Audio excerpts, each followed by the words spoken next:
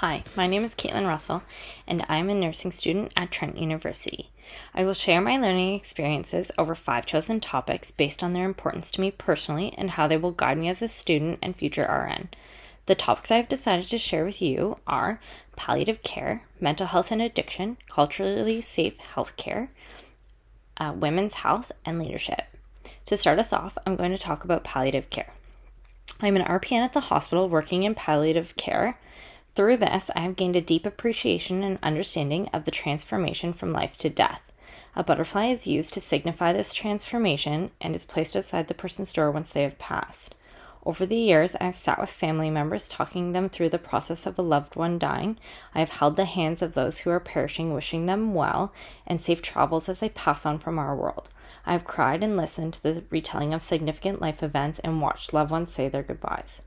The article, Nursing in the Future of Palliative Care, describes a significant shift nurses have gone through in their approach to care, moving from a task-oriented focus on vital signs, treatments, and interventions to that of one where they now prioritize comfort care, symptom management, and emotional support for patients facing severe end-of-life illnesses. This transition involves combining caring with the sciences to deliver compassionate and individualized care.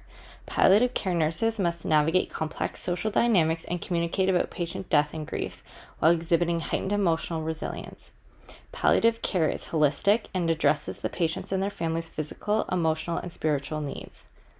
Dr. Chitra V. discusses in her TED Talk how palliative care can change the way we practice medicine, that there needs to be a shift to whole person care, shifting from the term patient to the term person.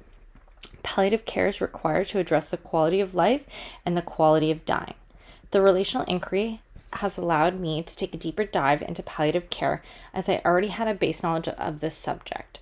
I was able to conduct further research, gaining more knowledge and perspective from professionals in the specialty, expanding evidence-based practice and the well-being of all involved. This continuation of analysis will allow me to be a better practitioner, nursing student, and future RN. Shifting to our second topic, I will discuss mental health and addiction. I will give you a little background on why this topic is so important to me. I had a partner who struggled with substance use disorder. I did not know how deeply rooted his addiction was when we first started dating. I thought it was a party phase that he would grow out of as our relationship became more serious. But the opposite occurred. His addiction and mental health began to suffer tremendously. He no longer used party drugs. He moved on to using opiates, heroin and fentanyl specifically. I watched addiction grip his entire being. The person I knew slowly began to slip through the cracks. The man who stood before me lied, manipulated, and stole from me to feed his addiction. And there was nothing I could do to help. Our relationship changed from a partner to a caregiver role, and the fight for sobriety eventually began. It was a long and challenging process, and suppressed mental illness and trauma were discovered. He managed to get sober, but our relationship deteriorated in the process. I've gained an understanding of mental health and addiction through watching a loved one return from the brink of death and work through their addiction and mental health to achieve sobriety. Language can be so harmful to someone who is struggling with mental health and addiction. It can create stigma, inequities, and barriers to healthcare that propel them in a negative direction. Erica Ball, a recovering addict, discusses in her TED Talk, Changing the Stigma of Mental Health and Addiction, of the importance of continuing care for this population once they leave the hospital or medical setting. She also discusses the importance of validating a person's life stories and including their families in the aftercare process. The medical definition of addiction is that it is a treatable chronic medical disease. It is a complex interaction between brain circuits, genetics, environment, and a person's lived experience. In his discussion, the best explanation of addiction I've ever heard by Dr. Gabor Mate, he describes addiction as a response of human suffering. I chose this video to share as it explores the effects of mental health and addiction in the downtown east side of Vancouver, known to be one of the worst places for drug use. Dr. Gabor calls it trench warfare. He further explains the health outcomes of people with substance use disorder exacerbated mental health problems, psychosis, communicable diseases like hepatitis and HIV, cancer, overdoses, and death. How does this affect me as a nursing student, future RN? Well, focusing on the relational inquiry for patient and family well-being for individuals with mental health and addiction would be to view health as a socio-relational experience and enhance the capacity and resources for meaningful life experiences by increasing the individual's capacity and power. I'm going to switch to culturally safe healthcare, as that is my third topic to discuss, specifically focusing on the Indigenous community.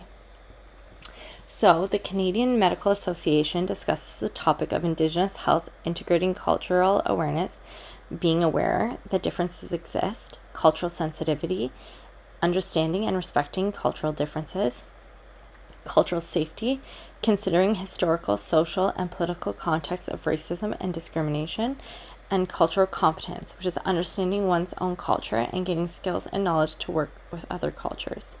The video posted from Northern Health Indigenous Health further illustrates the significance of culturally safe healthcare and how to achieve it, discussing dignity and respect. The Truth and Reconciliation 94 Calls to Action were formed as a means of reckoning the forced assimilation abuse left behind by the residential school system, which was an extension of colonialism. The calls to action were created to guide governments, communities, and faith groups on the road to reconciliation. The health section consists of 7 calls to action. All are at the in progress stage. 4 have proposed projects that are not yet underway, and 3 have projects underway. None of the health calls to action have been completed. The list of calls to action for healthcare are as follows. 18. Recognize and implement the healthcare rights of Aboriginal people. 19. Identify and close gaps in health outcomes between Aboriginal and non-Aboriginal communities. 20. Recognize, respect, and address the distinct health needs of the Métis, Inuit, and off-reserve Aboriginal peoples. 21. Provide sustainable funding for existing and new Aboriginal healing centers. 22. Recognize the value of Aboriginal healing practices and use them in the treatment of Aboriginal patients.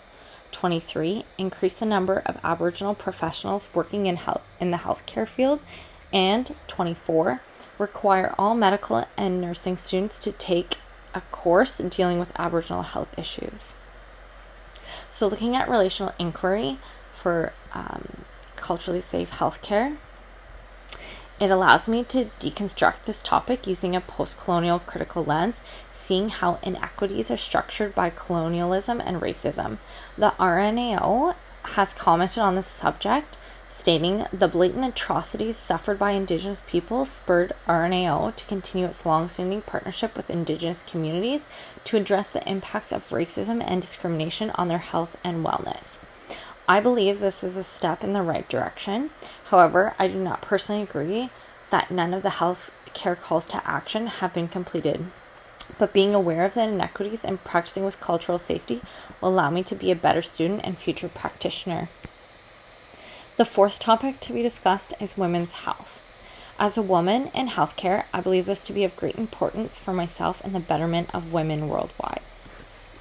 Taylor Keller discusses in her TED Talk, Join the Sisterhood, Uncovering a Blind Spot in Women's Health, that she had a hormonal disorder that took 5 years to diagnose. She had numerous symptoms that were chalked up to be symptoms attributed with being emotional or dramatic, and was told to take her vitamins and the symptoms would pass. Taylor further discusses women's healthcare gaps by citing the National Institute of Health Revitalization of 1993, which is the federal law did not include women as a minority in clinical research until that time, leading to a significant knowledge gap surrounding women's health. These gaps in healthcare have led to an increased rate of morbidity and mortality in women worldwide. The WHO estimates that approximately 287,000 women died in 2020 worldwide because of pregnancy-related complications. 95% of those women died due to maternal complexities like severe bleeding, infection, and preeclampsia, and occurred in low to middle income countries because of issues in healthcare infrastructure. Statistics Canada shows that between 2015 and 2020, 154 deaths occurred in women during pregnancy or within 42 days of delivery or the end of their pregnancy in Canada. As a student and woman in healthcare, I am responsible for advocating for women's health using the critical feminist lens to appraise the interpersonal, and contextual views. Power and inequity seen through the feminist lens can also be seen in the healthcare workforce. Bourgault discusses the disparities in her article, Women's Work Across Every Aspect of Healthcare is Largely Invisible.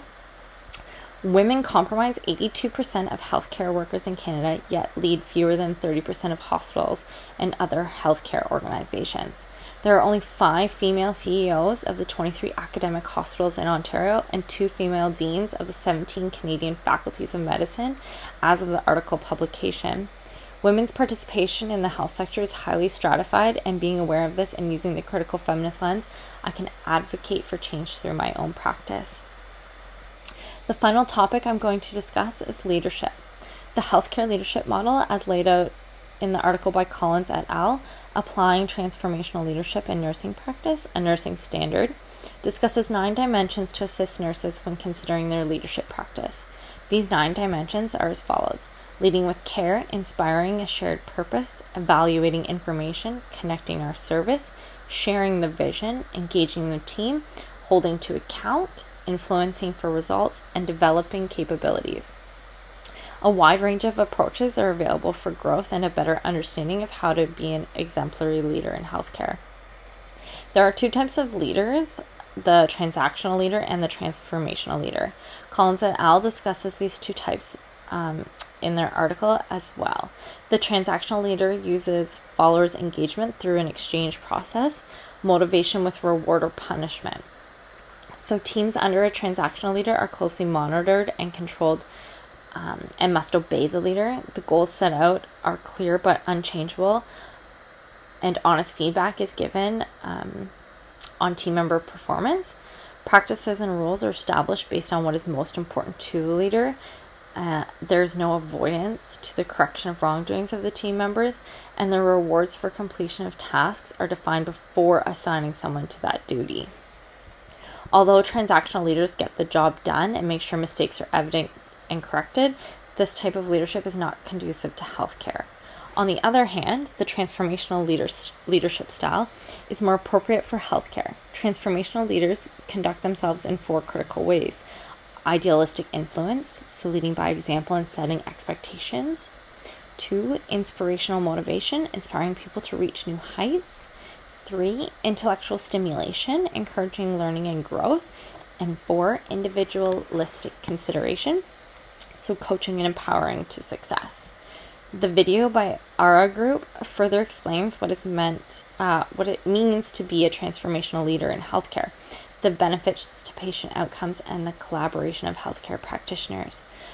By using relational inquiry and expanding my knowledge base, I've gained a better understanding of how transformational leadership, specifically authentic transformational leadership, is a pattern of transparent and ethical leader behavior, fostering openness and the sharing of information needed to make decisions while accepting followers' input.